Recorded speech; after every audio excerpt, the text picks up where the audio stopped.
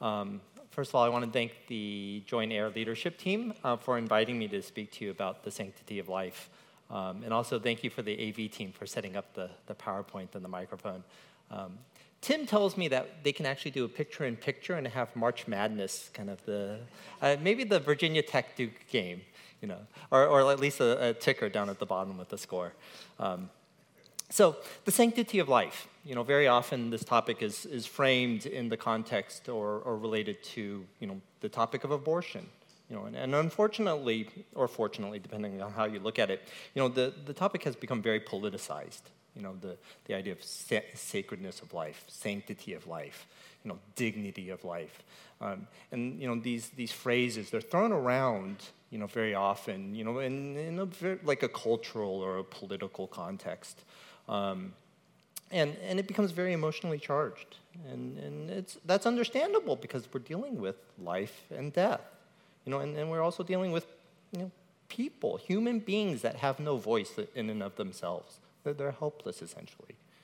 And then, more recently, over the past few years, actually assisted suicide, end-of-life issues have actually become kind of enwrapped in the idea of the sanctity of life. And I'm going to talk about these two topics in a little bit. And you think about kind of assisted suicide, end-of-life issues. There are countries, primarily in Europe, and then now there are, I think, 5 or 6 states here in the United States where assisted suicide is actually legal. And it's actually, in some ways, encouraged. And so the proponents of assisted suicide, they talk about, death with dignity. That's the phrase they use, death with dignity. And so, what is dignity? There's the dignity of life, there's sanctity of life, there's sacredness of life. And I'm going to kind of talk about that too, to kind of really flesh out, what is the biblical definition or the biblical approach to the sanctity of life and the sacredness of life? I pray, and I certainly hope that, none of you here, yourselves, close friends, family, that, you won't, be faced with these situations, where, maybe a loved one, or yourself, might be considering an abortion, or facing kind of the end of life, or it's like thoughts of suicide even. We don't want to come across, we want to avoid, or unfortunately we may have to, confront those situations ourselves, but what is the biblical kind of approach? And that's kind of what I'm going to go into in a little bit. With that, let's actually dedicate this time to the Lord. Let's pray. Dear Heavenly Father, we just thank you and we praise you because you are the all-sovereign God. You are the creator of everything on the earth, and that includes human life, each one of us individually, but also all of humanity.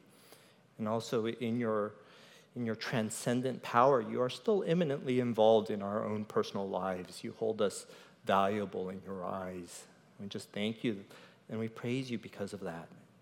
And we just ask that you be with us now as we go into your word and as we consider, the image of God in man, the sanctity of life, and how those concepts apply to our lives. In Jesus' name we pray. Amen. So, like I said, very often, the sanctity of life, the sacredness of life is, dealing with really kind of heavy issues, heady issues, abortion, assisted suicide, end of life.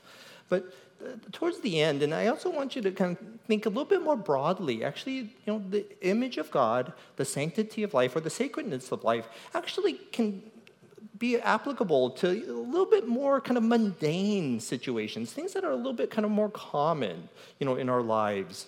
For example, Ronald Habermas, he's a professor of Christian education. He tells this story in one of his articles on the sanctity of life. He tells this story about how he was helping another seminary professor organize like this summer course for graduate seminarians. And he had to go to the library and put these textbooks on reserve, kind of store them away, and put them on the reserve shelf for the seminarians to go and read. So he goes to the library, and the librarian, is giving him roadblock after roadblock, saying, no, you can't do that. No, why do you want to put these textbooks on hold? It's like, and he says that everything he tried to do, he used the term sharply questioning or kind of like turning him away. And he's like, okay, so he leaves. The next day, he comes back to the library on a separate business for a separate issue, and he comes in, via a different entrance. And the librarian sees him from afar, and she goes up to him and she says, "Oh, I'm so sorry, for how I behaved yesterday." And she says, "You know what? I didn't realize you were a professor. I thought you were a student." And he was like, at that moment, he's like, wait. What difference does it make? Why should it make a difference? So, why should my, a professor status or a student status, determine how you treat me, right? And, as I read that, I was like, oh, yeah, I think I've been in that situation before, where maybe I've treated somebody differently because I didn't know who they were. Or maybe you've been in that situation where somebody treated you differently because, they thought differently of you, right? And so he was saying, he brought up the point that, why does it embarrass us if you're coming from the perspective of the librarian? Or why does it offend you if you're like the professor, right? And the reason for that is because it violates the idea that, we're all kind of equal. We all have this kind of sanctity or this sacredness or this value in our personhood. Certainly there is, some differences in authority. I mean, certainly people, in authority, we should treat them with more respect and honor. But, individually, we all have a certain kind of equal value in the sight of God, and we should treat each other that way. So that's kind of a little bit more on kind of the mundane, kind of everyday, more common, situation that we see. Even though the topic's on the sanctity of life, I chose that clip art about kind of the mirror image. Because, the sanctity of life is it's based on the reflection of the image of God in man. And so, before I get into it, I was just going to read our articles of faith, the article that deals with the sanctity of life, and it will give us kind of the broad framework for my talk today. So it reads, "We believe that all human life is sacred and created by God in His image. Human life is of inestimable worth in all its dimensions, including preborn babies, the aged, the physically or mentally challenged, and every other stage or condition from conception through natural death. We are therefore called to defend, protect, and value all human life." So, today I'm going to be kind of framing the talk around three major topics, and we'll kind of go through those. First, we're going to talk about the image of God, or in Latin, the imago Dei. Okay? So what does the Bible say about the image of God in man? Right? What is the image? Because that's the basis for the sanctity of life, the sacredness of life. And so that's the next part, the sacredness of life. We'll talk on, there's going to be three major topics I'm going to talk about. The sacredness of preborn life, our preborn babies, humans. We're going to talk about those that are special needs, those that are kind of physically or mentally or developmentally disabled. And then we'll talk about kind of end-of-life issues. And then kind of wrapped up in those kind of topics, I want to talk about, well, how do we respond? Like I said, some of these topics are very kind of weighty, very heavy, and hopefully very rare, or we won't encounter them in our lives. But how are we supposed to respond? And now I'm going to give you maybe some little bit more kind of practical kind of suggestions or ideas in how to respond. So let's look at the image of God in humanity. Now, the exact meaning of the image of God in humanity has been debated, and it's still a topic of debate and discussion. And part of the problem is that the Bible does not fully describe or fully define what does it mean for people, for humans, to be created in the image of God. Let's open our Bibles, and thank you, Justin, for reading Genesis chapter 1. Let's actually turn to those. Let's kind of break down those two verses. And that's because that's where we see the best kind of, or the most kind of, I get the best description of kind of the idea of the image of God. Genesis chapter 1, verses 26 and 27, it describes the final creative act of God on the sixth day of creation. Right?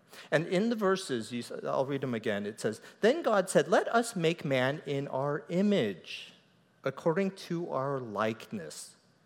And I'm going to pause there because we see two English words that are being used, image and likeness.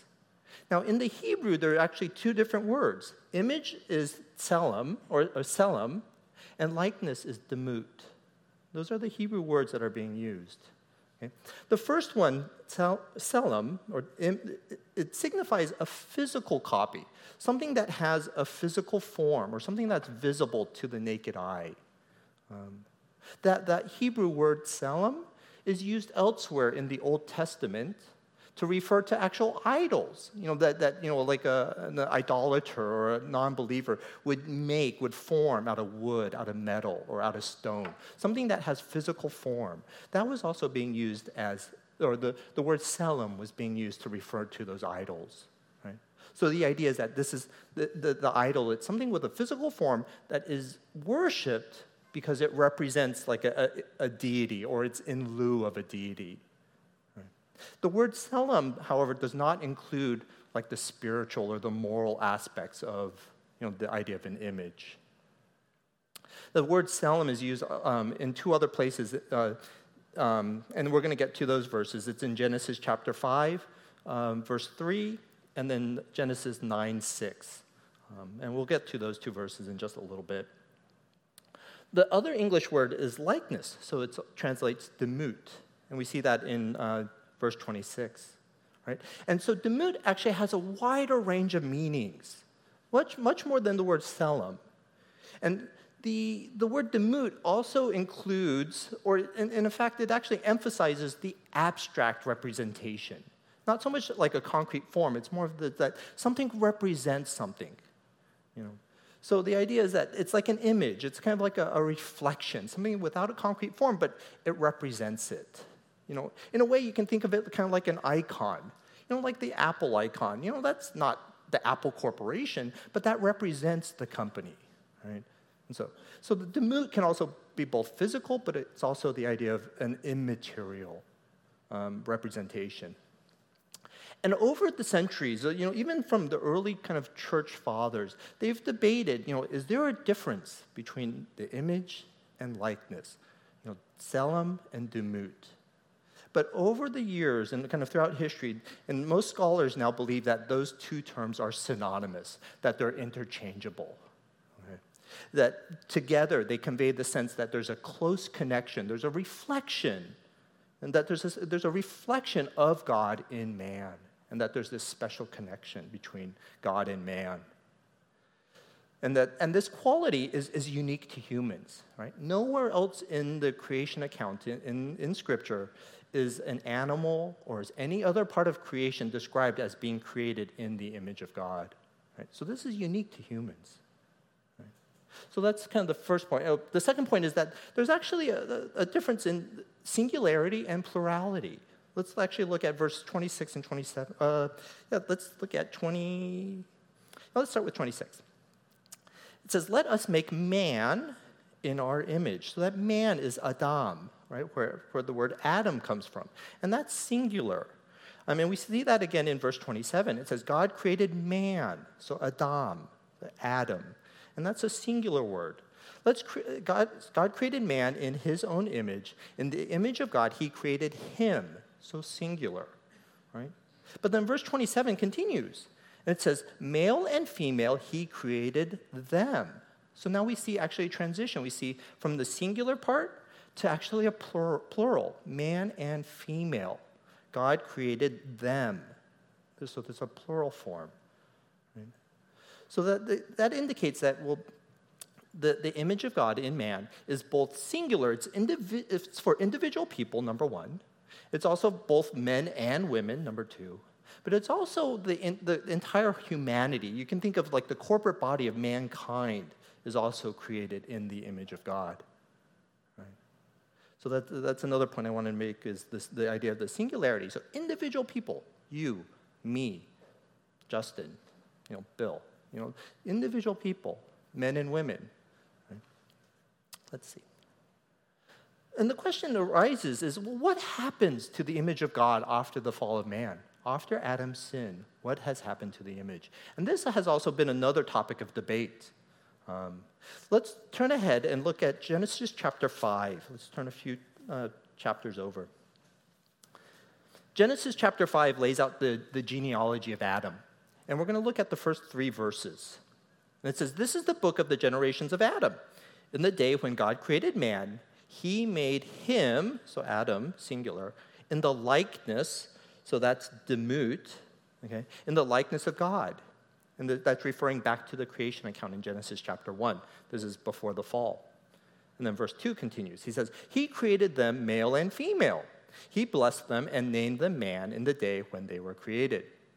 Now, verse 3 is our key verse. It says, "When Adam had lived 130 years, he became the father of a son, is in his own likeness." That's demut. And so, according to his image, that's Selim, and named him Seth. So we see the idea that there's this image that's being carried forward from Adam to Seth. Right? So this idea that the Selim and the demut have not been lost. It has not been obliterated because of the sin of Adam. Right? See, Adam is giving birth to, or he's procreating, or he's giving rise to Seth after the fall. Right?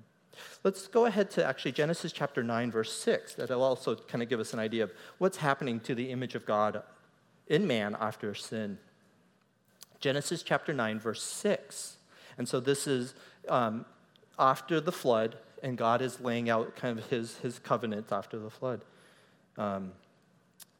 And this shows that the special status that man, or when I say man, I mean men and women, of course, but that human beings have in the sight of God even after the fall, after Adam's sin. So this is chapter 9, verse 6. It says, "Whoever sheds man's blood, by man his blood shall be shed, for in the image of God he made man." Right? So here, God affirms the status. He affirms the value and the sacredness of human life. Right? He says, that if you take the life of somebody, your life will be held accountable because that person's life had value. That person had the image of God in himself. Right?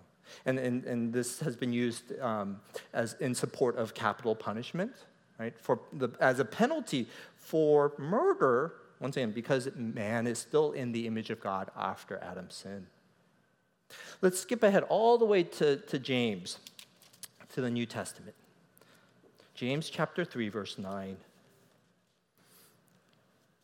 And here, James, in this section of his book, James is talking about the tongue, the kind of the speech, how do we use it? And here he says in verse 9, he says, "With it," referring to the tongue, to the speech, "on one hand we bless our Lord and Father, and with it we curse men who have been made in the likeness of God." Okay. "From the same mouth come blessing and cursing." That's not a question, but it's a statement. He says, "But brothers, these things ought not to be so." Right? So he's saying, no, you cannot curse fellow human beings because they still have the image of God. They have value in and of themselves. Right? So that's kind of another statement that, yes, there is still a special status that human beings have because they possess the image of God in them. All right, so the idea is that after the image of God, or after the fall, the image of God might be distorted. Right? It's not completely lost. It's not terribly damaged, but it is somehow distorted in some way. And the idea is that through the process of sanctification, we're actually conforming ourselves to the perfect image of God. And that we find in Christ. Those two verses, 2 Corinthians 4:4 and Colossians 1:15, they both describe how Christ, who is the image of God. And then Colossians says Christ is the image of God, is the image of the invisible God. And there's kind of 3 points that are kind of made out of that. The first is that Christ is the perfect image. He is the exact representation. He's the manifestation, the true manifestation, like the true essence of God. Right? If you want to, let's go back to Genesis. Let's go back to the Genesis chapter 1. I'm sorry, I'm going to have you guys flip around a little bit. Genesis chapter 1. Because there's actually another point and a point of comparison that can be made. Those two verses in the New Testament, they describe how Christ is the image of God. Right? But if you look everywhere else in the Bible, Genesis chapter 1, Genesis 9:6, the James verse that we looked at, James 3:9. Let's look at Genesis chapter 1, verse 26. Whenever they refer to the image of God in man or the creation of it, there's always a preposition. Let's look at verse 26. It says, let us make man in our image. It says, according to our likeness. So there's the in and the according to. Right? There's always a preposition. Right? So the image of God in man, we're made in the image. We're not the exact representation like Christ is. Right? So there's a difference. You know? And the idea is that Christ is the standard. He's the perfect standard for what God looks like or what God is. Right? Let's then talk about, what is the image? I mean, I've talked about, what's the kind of the theology of the image. And you may be wondering, what part of man, is the image? Or, what part of man or what aspect of humanity do we find that image? And kind of throughout history, there's been kind of three major kind of views. There's what's called the structural or the substantive view. There's also the functional and then the relational. The structural view says that it's something inherently structural or within the substance of man. That could be things like, our intellect. Most often, kind of people who really favor that point of view, they'll say it's actually the most common trait that's argued for is like our mind, our intellect, our rational thought. Right? People say, or some others will say, it's actually like a physical trait, or like our ability to express emotion, or something kind of more psychological. So something structural to man. That thought actually goes all the way back to Philo of Alexandria. He was a Jewish philosopher that lived from 20 BC to AD 50. So very early, they were considering, what is the image of God in man? And he wrote that the image of God is related to the mind or to the rational part of man. But the problem with that argument or the problem with that view is, what about people who have issues with like physical disability, intellectual disability, developmental issues, or maybe somebody who's unconscious, right? They don't have rational thought anymore. Are they less, or is that image of God less in them? And we would say no, that's not the case. We can't say that they have less of the image or that the image is corrupted or damaged in them, and in some way they're less human. No, we can't say that. Right? So that's kind of the structural view and kind of one of the issues with the structural view. The second is the functional image. So the proponents of that will say, maybe it's not something inherent in man. Maybe it's not like our physical body or our intellectual thought or our mental abilities. And they'll say, it's actually something that humans do. It's our function. And so they'll say, they'll quote Genesis chapter 1, verse 28. And they'll say, okay, we have 26 and 27, which describes the creation of man and women in the image of God. And then very quickly, verse 28, it says, God blessed them, and God said to them, be fruitful and multiply, and fill the earth and subdue it, and rule over the fish of the sea, and over the birds of the sky, and over every living thing that moves on the earth. So they'll say, okay, God has now given a commandment to mankind to rule over the earth. So they say, okay, actually the image of God is actually more of a function. It's how man is supposed to rule and subdue the earth and exercise dominion over creation. Right? Or they'll say, okay, maybe it's that man is God's representative, in kind of the created world. Right? But the problem with this is it doesn't quite fit with some of the other biblical references to the idea of the image and likeness. Right? If we're kind of rulers or like representatives of God, then why does it make a difference that if we murder somebody or if we curse somebody, is our value still in what we do, in creation, how we kind of rule or subdue? And also those functions are talking about kind of more of mankind as a whole, the corporate humanity. But what about individual people like you, like me? Right? So that's one of the problems with the functional view. The relational view will say, oh, well, actually, human beings are just fundamentally relational beings. Right? That there's a relationship between God and man, man to each other, or man to each other, or human beings, to human beings, and also humanity to creation. Those are some relations that every single person is involved in. So then they'll say, okay, that relational view is also based on verse 26, where it says, let us. And, the idea that there's the three members of the Trinity are speaking there, that there's a relationship, a perfect relationship between the Father, the Son, and the Holy Ghost that then is modeled, or that is found in the image of God. So this relational view. And the problem, though, is then, once again, the image of God is universal. It's found in every single person. Right? So how can somebody who completely denies the existence of God, who rejects God, and the person who refuses to have a relationship with God, how can that person still possess the image of God and still have kind of value as a human being? Right? So one solution that people have said is, okay, well, actually, the image is still fundamentally structural. And then the functional and the relations, so the function and the relations, those are more a consequence of the structure. Okay? But what's probably a better answer is that, okay, well, what is the image of God? And I'm going to kind of summarize at least this portion. That the image of God in man is really related to the entirety of what makes humans humans, or the human being a human being. Right? You can't break it down. You can't distill it and just say, aha, the image of God is just like our rational mind or our physical body. It's just the entirety. It's just everything that makes us humans. And that's, our ability to rule over creation. It's our ability to relate to each other, relate to God, but it's also everything kind of within our body, our physical traits, our intellect. Right? You can't distill it down to single things.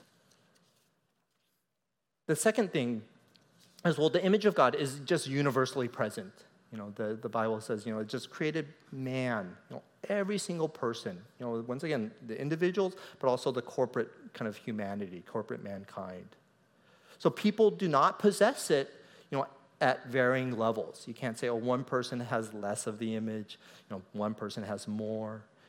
It's just universal, it's equal. It's independent of things like race, ethnic group, gender, age, even like social economic status. The image of God is present in every single person. So what is the image? The image of God is not. Well, it's not related to any attributes, any like abilities, both physical abilities or kind of mental abilities, talents, spiritual gifts. I mean, you can list a long line of things there. The image of God and the sanctity or the sacredness of life is not related to any of those things. Right? It's just the fact that we were created by God in His image. Right? And then also, like I kind of mentioned earlier, the image of God is not lost. It's not badly damaged. Is it damaged or distorted? There may be some wiggle room there, but at least the image of God is not badly damaged, right? Because just being made in the image of God, it's a status that God has conferred on every single person. John Kilner gives an analogy of the idea of the status that the image of God confers, upon man, and he describes like a Stradivarius violin. A Stradivarius violin is like one of the most expensive, one of the most valuable violin, or there's a few of them, I think. Some of the most valuable violins out there. Right? But if a Stradivarius, just the fact that it's a Stradivarius confers on it, a very high worth. It's very valuable, right? If a Stradivarius becomes damaged, right? It's still a Stradivarius. It doesn't lose its name as a Stradivarius violin. It's just damaged, right? And if a Stradivarius violin is damaged, it doesn't damage the name of Stradivarius, right? And if a Stradivarius violin is damaged, there's this reason, or there's a kind of a purpose to restore it, because it is a Stradivarius, because it's already of high worth, high value. Granted, it's not a perfect analogy, but you just kind of get the general idea that there's value inherent in man that man can be damaged, but the inherent value, the creator, the status of the creator does not become damaged. That the status actually is based on the creator and the creative act as well. So let's then think about, the sacredness of life. Let's today's topic. Like I mentioned earlier, there's a lot of debate and discussion about what is the value, and it's framed in terms like right to life. There's also right to death, death with dignity, and these terms are kind of thrown around. And I wanted to kind of just lay out just kind of some ideas and of kind of maybe just kind of to frame the discussion a little bit of the idea of sanctity, sacredness, and then also dignity.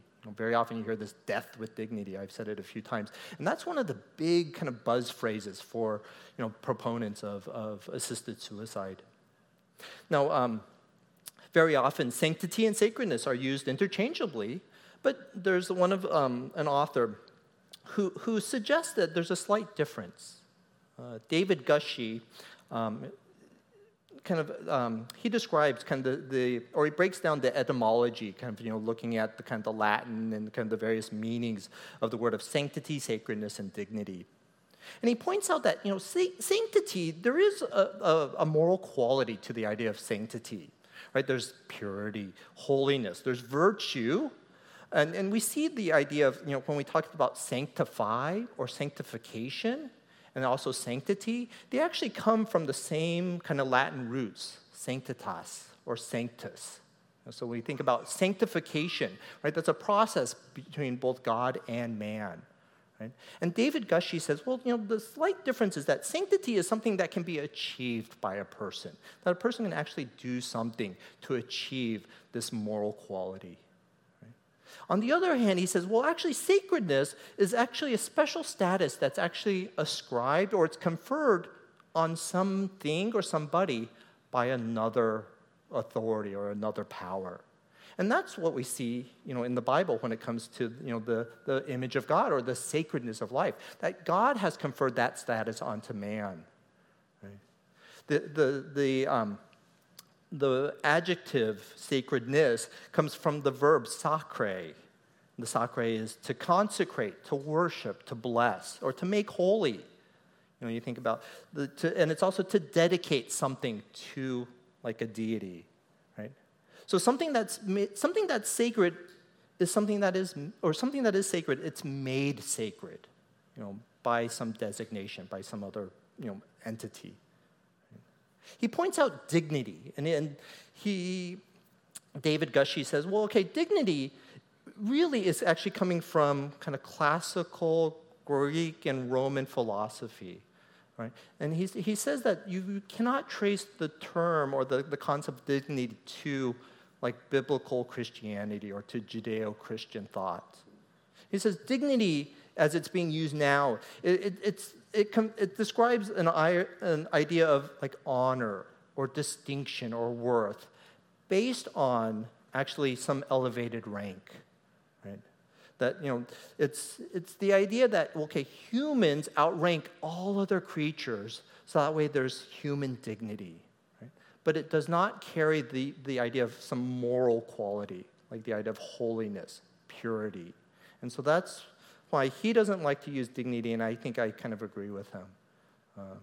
But dignity, it's still a good, useful term. It's what's called a kind of a crossover term. When we're, like, maybe speaking with, like, a non-Christian or an unbeliever, I mean, we can say, hey, yes, we know what you're talking about when you're using the term dignity, but let me explain how dignity is different than the idea of sacredness or the sacredness of life or the sanctity of life. Right? So it's still like a useful kind of crossover term. Now, let me propose a definition of the sacredness of life. And this is a blend from Gushi's definition and also our article of faith. So the definition of the sacredness of life, you can even just kind of put in a prefix there or a preceding clause that because God has created man in his image, God has consecrated all human beings to an elevated status and immeasurable value, right? So because God created man in his image, because each person possesses the image, right, then God has then designated, he has dedicated, or he has formally declared, and that's the idea of consecrated, God has formally declared each person to be sacred, right? And that all human beings have this elevated status, and there you can throw in the idea of dignity, honor. And that then, because of that status, we just have immeasurable value. We have infinite worth in the sight of God. Right? And so, like I said, the basis of that declaration and the evidence of that status is just the fact that we're created by God in his image. Right? And that we have that presence of God, the presence of the image in man. Now, there's 3 subpoints I'm going to make here, and you're going to kind of that the sacredness, once again, it's universal, and it's in all circumstances of life. Right? Each and every person, once again, regardless of gender, race, ethnic group, nationality, ability, social economic status, also stage in life, physical health. There's no exceptions, to this idea of that we're sacred in the sight of God. The second subpoint is that the sacredness of life, it bridges, it starts from conception of the newborn, preborn, the fetus, all the way to natural death. And the third subpoint is then that this sacredness of life, then because God has declared us, or he has formally dedicated each one of us to be sacred, then each person has a responsibility that we're actually accountable to God to revere, right? Once again, the idea to revere is to hold something in high regard, to respect the sacredness of life. We're responsible. In a way, we're almost kind of commanded to care, to defend, and to protect all human life. So that's kind of my definition and kind of 3 subpoints of the sacredness of life. Let's then look at the idea of the preborn child. I'll just kind of throw in, actually, for those who are in the Adult 1 Sunday School class taught by Mike on Monday, you're gonna hear some kind of common kind of things. Actually, I'm borrowing from him, and I have to make sure I give him credit. As he spoke, for those who are not in the Sunday school class, our Sunday school class is how does the Christian relate to the world? And he was talking about how Christians are commanded to show compassion to different groups. And what he didn't speak, unfortunately, was the idea of the image of God. So let's talk about the preborn children. And so what is the secular view? Okay, well, the secular view says, the child in the womb, it's not a human being. They'll say, it's just a part of the woman. Right? And so that leads to the idea of like pro-choice. The woman can choose what to do, with her body. Right? But then this line of reasoning then leads to a fairly extreme position that we've actually heard a little bit more about over the past few months. Then it begins to say, okay, if that baby is part of the woman, right, then the woman can do whatever she wants at any point in the pregnancy. Even after the point when if the child is born prematurely, that child still can survive, right? But they'll say, no, that child is still part of the woman's body. And the woman can do whatever she wants.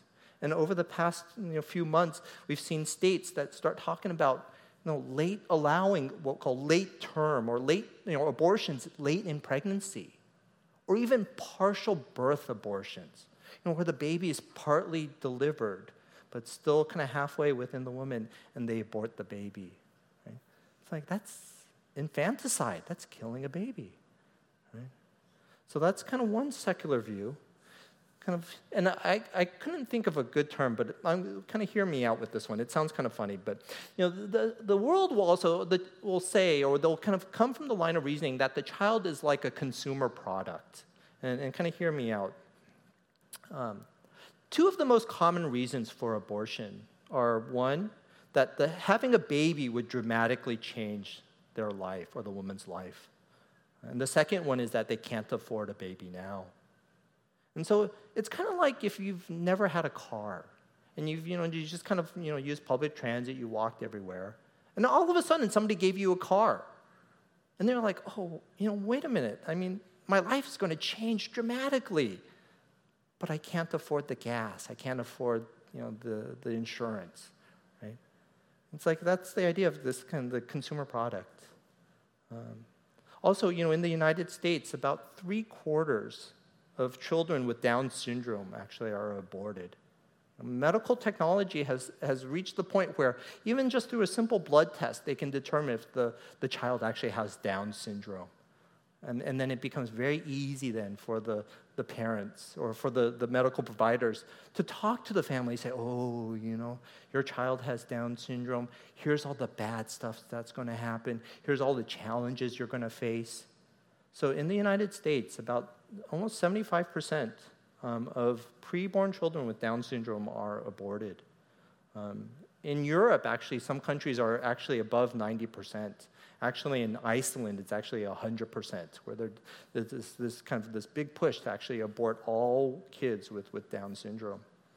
And kind of continuing the idea of like a consumer product, it's kind of like, you go to the store, you go to IKEA, and you pick out a desk lamp, and you kind of take it up to the cashier, and the cashier looks at the desk lamp, and they're like, oh, that's a real bad one. You don't want that. That's a bad design. The light's not good. Right? It's like, well, what are you going to do? It's kind of like treating that baby like a consumer product, because then parents, they're expecting, and the doctors, they'll say, oh, no, you don't want this baby. No, we can't be treating kids like that. Right? And then the third way, I was kind of thinking about this, the third way that the preborn child is kind of like a consumer product is now kind of the research or the development of basically gene editing, the idea of like these designer children, right? Scott Ray kind of wrote an article about kind of the idea of bioethics, and he raised this idea that now medical technology is looking at how can we remove like defective genes. Genes that might cause disease, but on the other hand, there's a slippery slope. Then you can start thinking, okay, I want my child to have blue eyes, and they'll maybe find the gene for that and say, oh yeah, here's your child, with blue eyes. Or I want my child to be, taller or stronger. And so the idea of this kind of designer children. And so the way kind of following along that kind of line of thought, it's like you go to the car dealership and you're picking out like options and packages. It's like, oh yeah, I want the nav system in my car. It's like, I want my child to be smart. I want my child to have blue eyes, blonde hair. Right? So that's what the world is thinking. That's how the world kind of treats the preborn child. But what is the biblical view? What is the Christian view? And let's turn to Psalm 139. And this is the passage that I asked you to email ahead of time for you to consider. And this is a great passage. Psalm 139, verses 13 and 16. I'll go ahead and read those verses. It says, this is David speaking. It says, "For you formed my inward parts. You wove me in my mother's womb. I will give thanks to you, for I am fearfully and wonderfully made. Wonderful are your works, and my soul knows it very well. My frame was not hidden from you when I was made in secret, and skillfully wrought in the depths of the earth. Your eyes have seen my unformed substance, and in your book were all written the days that were ordained for me, when as yet there was not one of them." Right? So here it's very clear that and this passage and other passages in Scripture will say actually personhood. The fact that somebody becomes a person or a human being begins at conception. Here is a great description that David is describing how God is intimately involved. He's actively involved in creating that child in the womb. The idea of conception, the development of that baby. It's not just a natural process. It's not chance. It's not natural selection. It's God's handiwork. And it also depicts that God is relating to the preborn child. It says in verse 15 or verse 16, that God looks upon the person's unformed substance, right? That God is intimately involved. He knows that that's a human being. He values that child from the moment of conception, when it's just 1 cell, 2 cells, 4 cells, that God treats those cells as a human being, as a person. Right? And then also the other point that I wanted to make, kind of reading these 4 verses, is that if you look at the wording, that David makes no description or no distinction between himself after birth and before birth. Because he's referring to himself, he's saying, verse 13, he says, "For you, God, formed my inward parts. You wove me in my mother's womb." Right? He's speaking, he's alive, he's writing the psalm, right? But he's referring to his preborn self as me, I, right? He's not saying that kid or, that baby. There's an equivalence between after birth and before birth. Right? So then how do we respond? That's a lot of words, but let me just kind of quickly go through these. Well, obviously, first we have to defend the biblical views of abortion, that abortion is murder, abortion is infanticide. Right? And we also then have to speak up and talk about the sacredness of kind of preborn children. And well, how do we do that? Well, we support those who are in the position to change laws. So that would be like politicians primarily. And also, I think the other point is then we do have to speak, when we're interacting or when we're counseling, somebody who may have had an abortion or maybe somebody who's considering an abortion, we have to kind of speak the truth in love and grace. Say, yes, this is what the Bible says about abortion. Right? But there is hope, there is forgiveness, in the love of God and the love of Christ. So we do have to balance the idea that, yes, abortion is sin, but there is forgiveness. So the idea of the balancing, the truth, but also love and grace. The second response for us, is to support resources and alternatives for pregnant women who might be considering abortion. I want to steer them away from that. Say, there are crisis pregnancy centers. We may also, if possible, maybe helping pregnant women in a financial way. Remember, one of the most common causes or reasons for abortion is that they can't afford the baby. Right? Or it's also then, encouraging or supporting the idea of adoption. Unfortunately, adoption sometimes has a very negative rap or very bad reputation. But that shouldn't be the case because that's the alternative. That's kind of the best option. And then finally is then to proclaim the gospel message. And the reason for that is because then how are we going to change our culture? How are we going to change the hearts of those who think of the baby as part of the woman, that think it's okay to kill a child? Right? Well, how do we change those hearts? How do we change our world's culture? And we do that kind of 1% at a time, by proclaiming the gospel, and hopefully they will come to saving faith and understand the biblical view of abortion and the preborn children. Second topic, people with special needs. And here I'm referring to those with physical, maybe developmental, intellectual disabilities, people who may be a little bit socially awkward even, right? So what is the secular view of people with special needs? And Mike, on Sunday, he really kind of summarized it very nicely, and I forget where he was pulling this from. I think it was from like an article or from a website. And he said, actually, kind of the world views people with disability as abnormal, that they're an abnormal part of life in a normal world, right? And that these people are sometimes viewed as a burden to society. They're a hardship on the family. Think about kind of the Down syndrome, the kids with Down syndrome. And before they're born, very often it's described to the parents in a very negative term. Here's all the problems you're going to have. This is this, and this, and this. It's a hardship. It's going to be a challenge. You're going to have to put in a lot of effort. Right?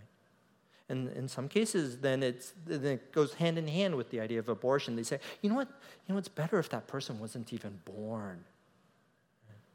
Or then this kind of the other kind of part, the other secular view or the worldly view of somebody with disability is that somebody made a mistake. Then that somebody or that someone could refer to God. God made a mistake when that person was formed. Or it's the parents. Maybe you didn't eat right. You didn't eat healthy. You didn't take enough vitamins. You drank the tap water. Right? So they're trying to place blame. But what's the Christian perspective of people with special needs? And the first is that, God has ordained all things, including those with disabilities. Right? In Exodus 4, God is speaking to Moses, through the burning bush. And God tells Moses to go to Pharaoh. And then verse 10, Moses says, God, I have never been a good speaker. I haven't been very eloquent in speech. I have a stutter. Right? And then verse 11, God responds, and he asks Moses a rhetorical question, actually two rhetorical questions. God says, who has made man's mouth? Right? Who makes him mute or deaf or seeing or blind? Is it not I, the Lord? Well, actually, that's three rhetorical questions. All right. So that's Exodus 4, verse 11. God tells Moses, I have made man. I have made man's disabilities.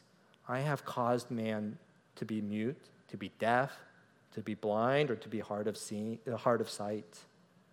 Now, I also throw in 1 Corinthians chapter 8, verse 6, the idea that all things were made by God, for God, and through Christ.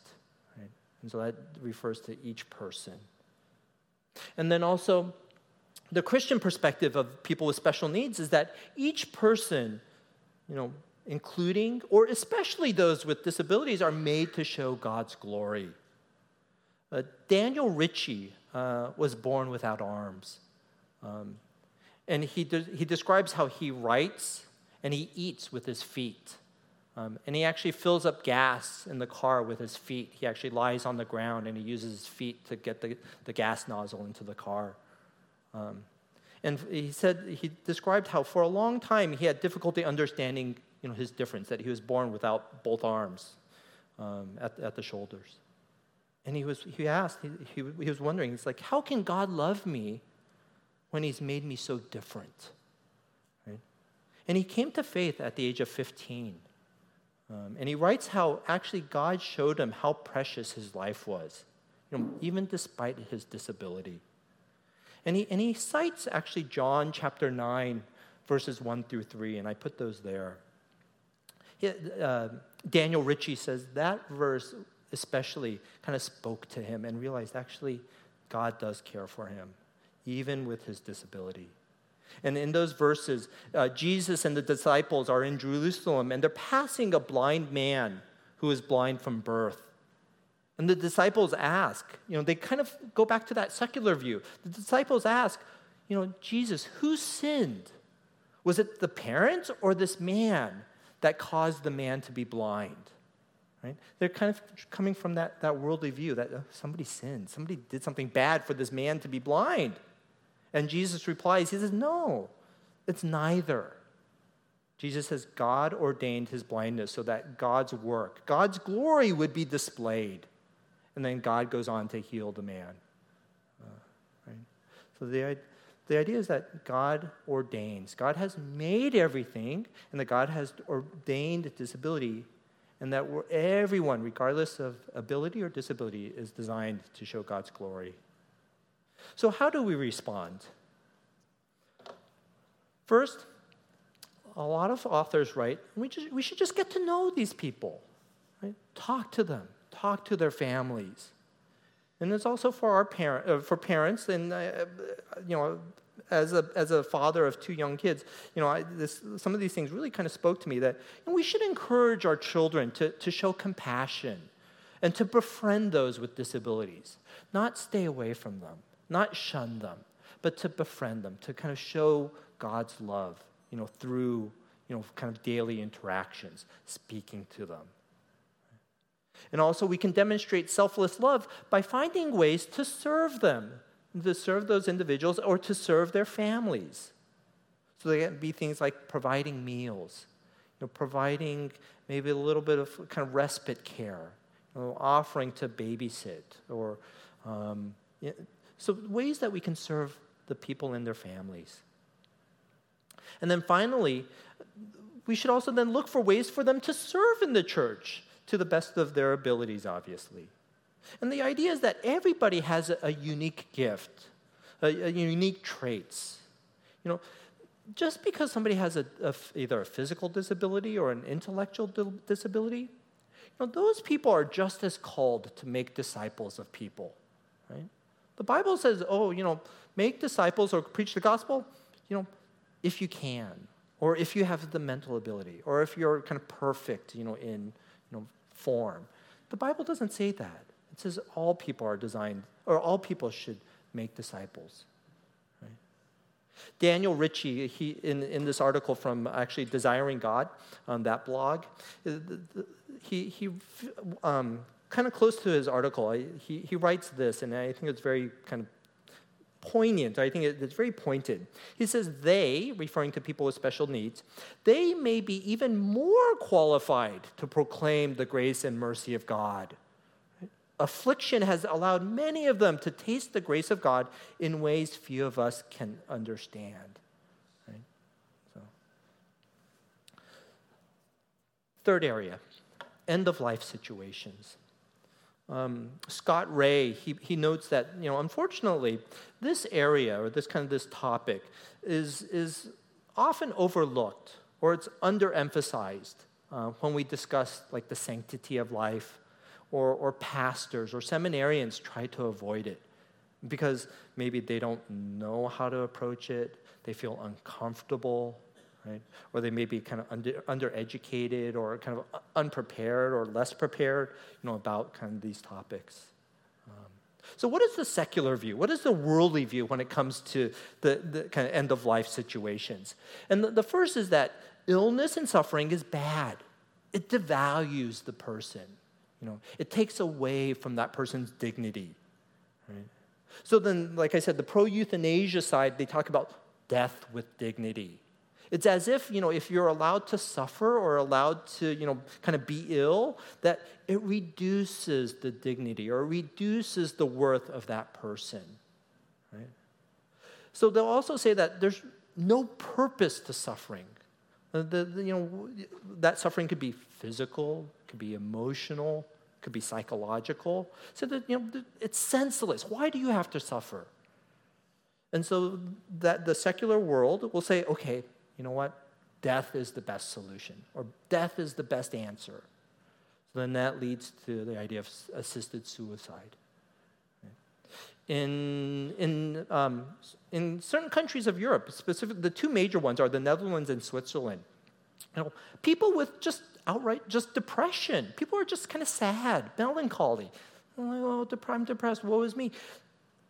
Those people are actually seeking assisted suicide, and they're actually in some ways being encouraged.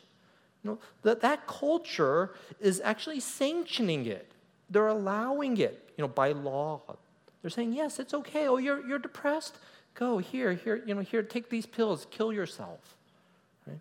That's the secular view, because they're saying, there is no point to suffering, to illness. Right? Another way the world views end of life or views death, at least physical death, is that it's either the answer or it's the enemy. Right? So to the unbeliever or to the secular world, who denies the Christian view or the Christian doctrine of heaven and hell, spiritual life, spiritual death, eternal life, eternal death. To those people, they'll say, okay, physical death is the final end of man. That, in our life, once we die, that's it. There's nothing else. Right? Nothing exists after physical death. Right? So they'll say, death is the answer. It'll put you out of your misery, right? Your suffering that you have in your life. Right? And that leads to the death through assisted suicide.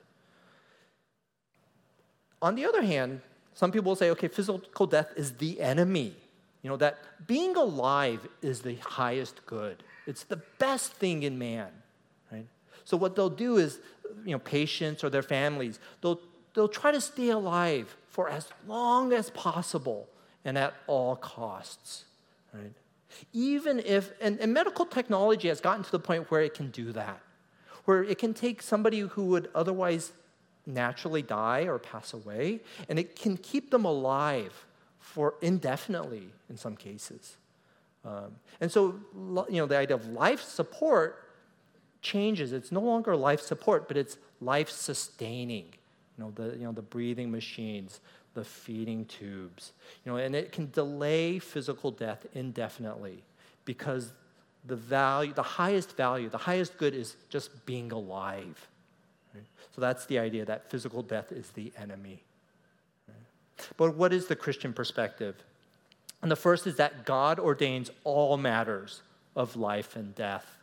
And I put in the two verses. Deuteronomy chapter 32, verse 39. This is actually I think this is the Song of Moses, and Moses is kind of speaking, kind of relaying God's word. And he says, "It is I," so God, "who put to death and give life. I wounded, and it is I who heal." And there in that verse where it says wounded, the Hebrew word, or the sense of the Hebrew word, is to cause injury or to cause bodily harm. Right? So that's the idea of kind of physical injury, physical suffering. It's God who gives that. It's God who gives life, God who takes away life. It's God who causes death. And your Bibles are probably still in Psalm 139.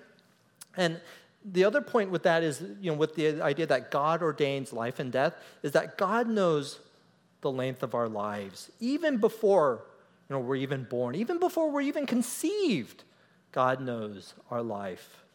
And that's in verse 16.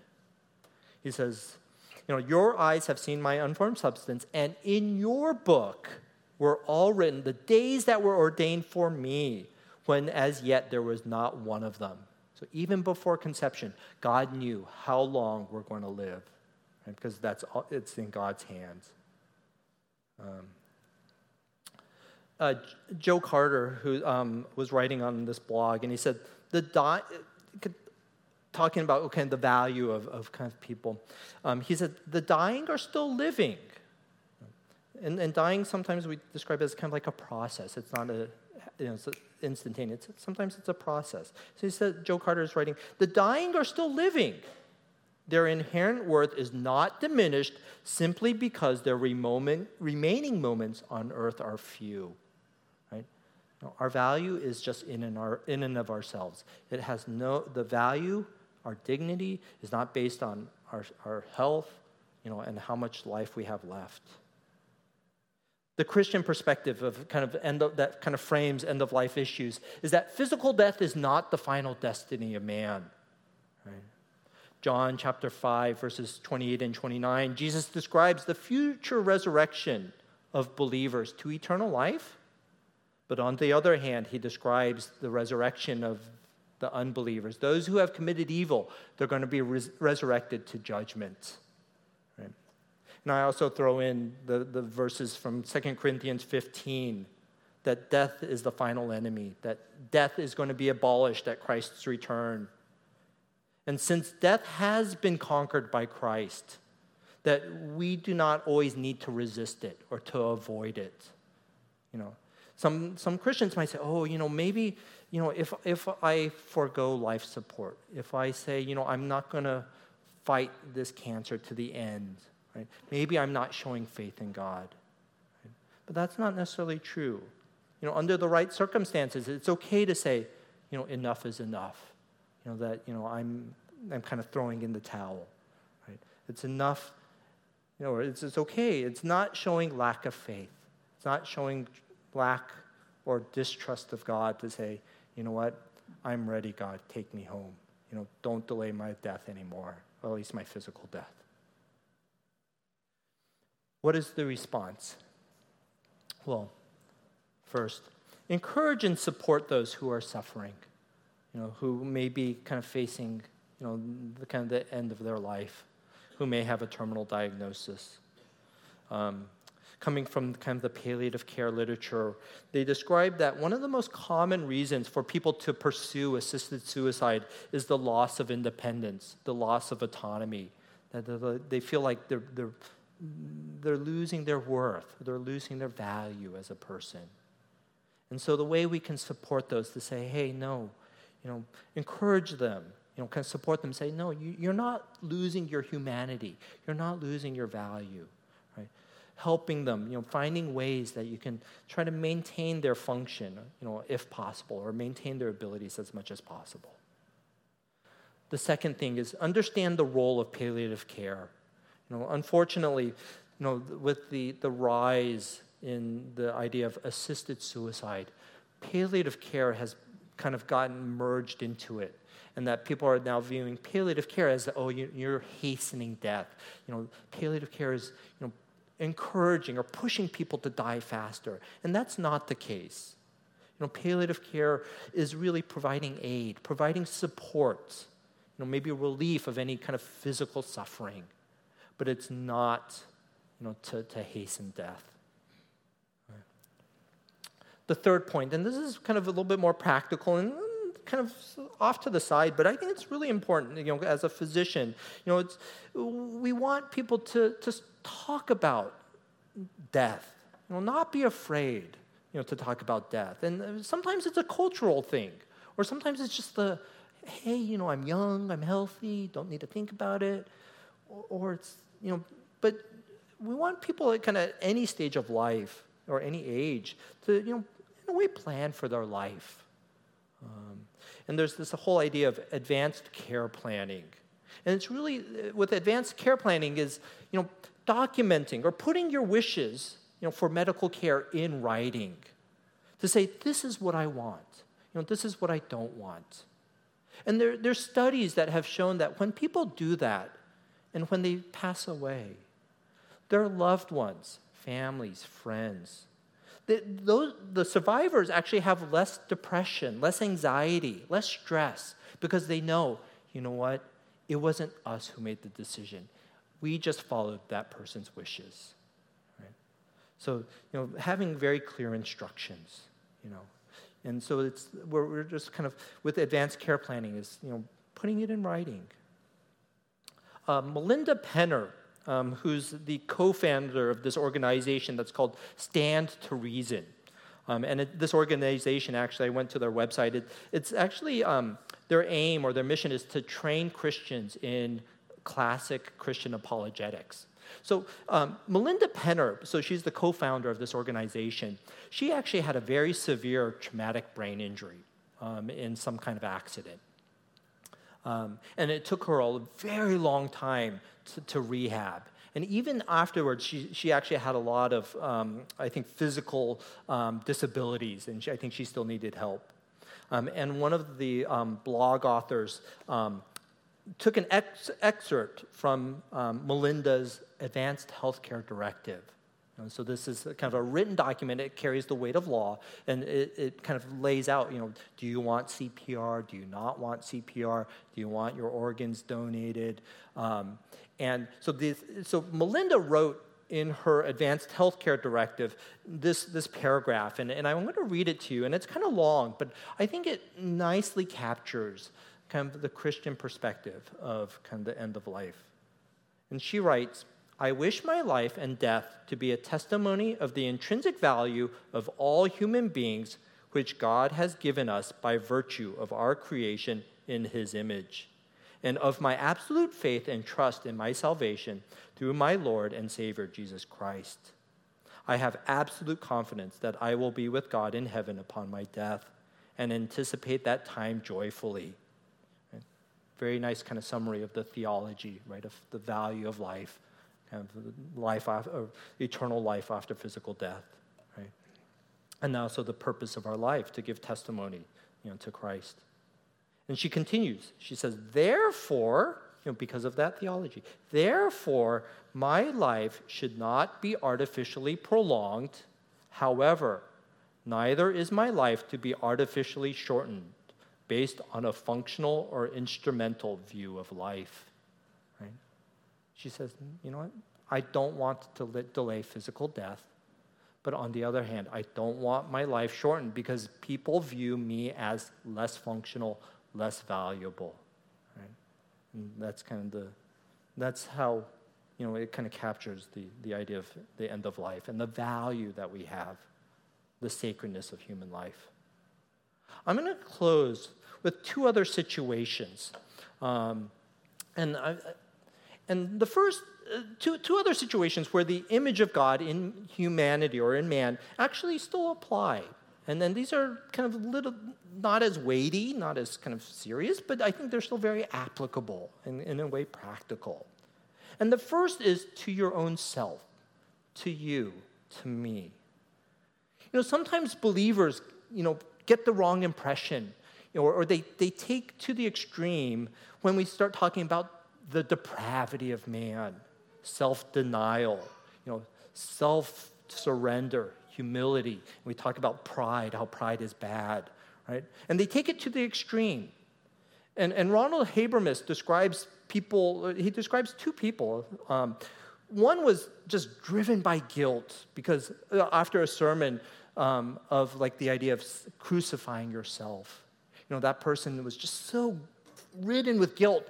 And she's like, I can't, and he writes that she actually was trying to avoid the word I in conversation. She couldn't say I or I want this because then she was thinking that that's self-centered.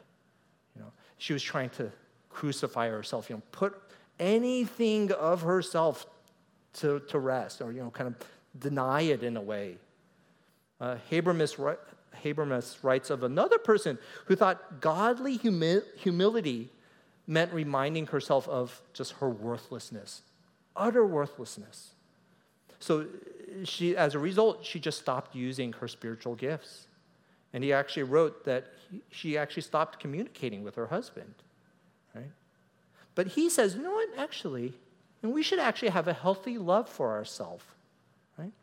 Self-denial does not mean thinking lowly of ourselves. It doesn't mean thinking that you're worthless, right? It just means that we have to submit to God's will, right? Because we have the image of God in ourselves, because our lives are sacred, right? That we have value, we have worth. There may be times in your life, when you question, when you doubt, what is the purpose of your life? What is the path, your life is heading towards? I know I was there, in college. It was a really dark time, really kind of low times for myself, right? Nothing seems to be going right.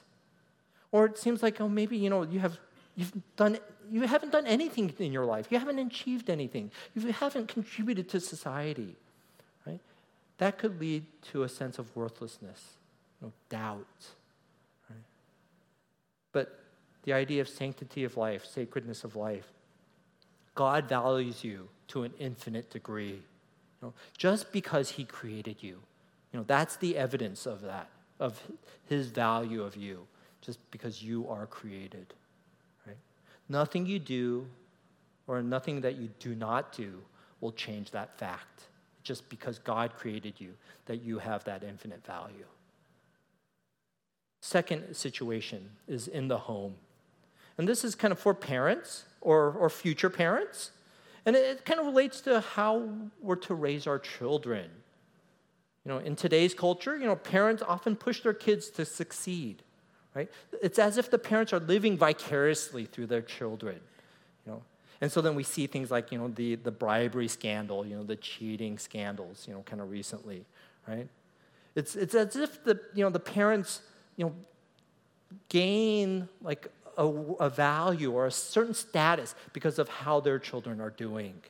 You know, you hear statements like, oh, you must be a great parent because your kid got into such and such school, right? Or your kid is so smart, you know, you must be great parents, right? But it sends the wrong message to our kids. It tells our kids, or the culture says, you know what? The worth or the value of your children is based on their achievements, you know, based on what they do or what they can do, right? Josh McDowell, in his book, I think it's My Image, or His Image, My Image, I think is the title of the book. He suggests kind of 3 strategies, you know, to teaching our kids, you know, the truth of the Imago Dei, or kind of raising them in that mindset. He says, well, first, kind of build a sense of belonging, that each person, you know, each child is unconditionally loved for who they are. You know, just because they're a person, you know, that they're loved, right? That unconditional love and acceptance. The second strategy, he says, is create a sense of worthiness. So once that person knows that they're accepted and that they're valued, that leads to a sense of confidence, right? It's not this, you know, fake or self-boasting, right? It's based on that unconditional love, unconditional acceptance, and the value that God has placed in every single person. And finally, he kind of wraps up. He said, well, you know, provide an atmosphere of competence. He uses the word competence. That, you know, we should have a healthy attitude towards, you know, accomplishment, you know, purpose, right? That, yes, it's okay to achieve, but we have to keep it in perspective. Right? So with that, let's close.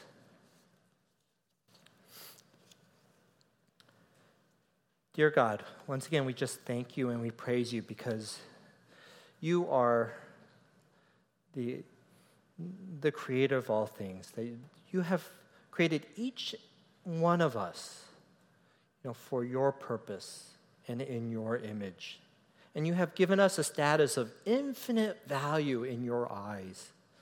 May we just never forget that in the low times in our life. Or may we also reflect that in encouraging those who are going through trials, tribulation, illnesses, suffering. We also ask that you give us boldness when we are out in the world, and we need to be bold in proclaiming the biblical views of the sanctity and sacredness of human life, and to defend and to stand up for those who cannot speak for themselves or who are suffering. Just ask that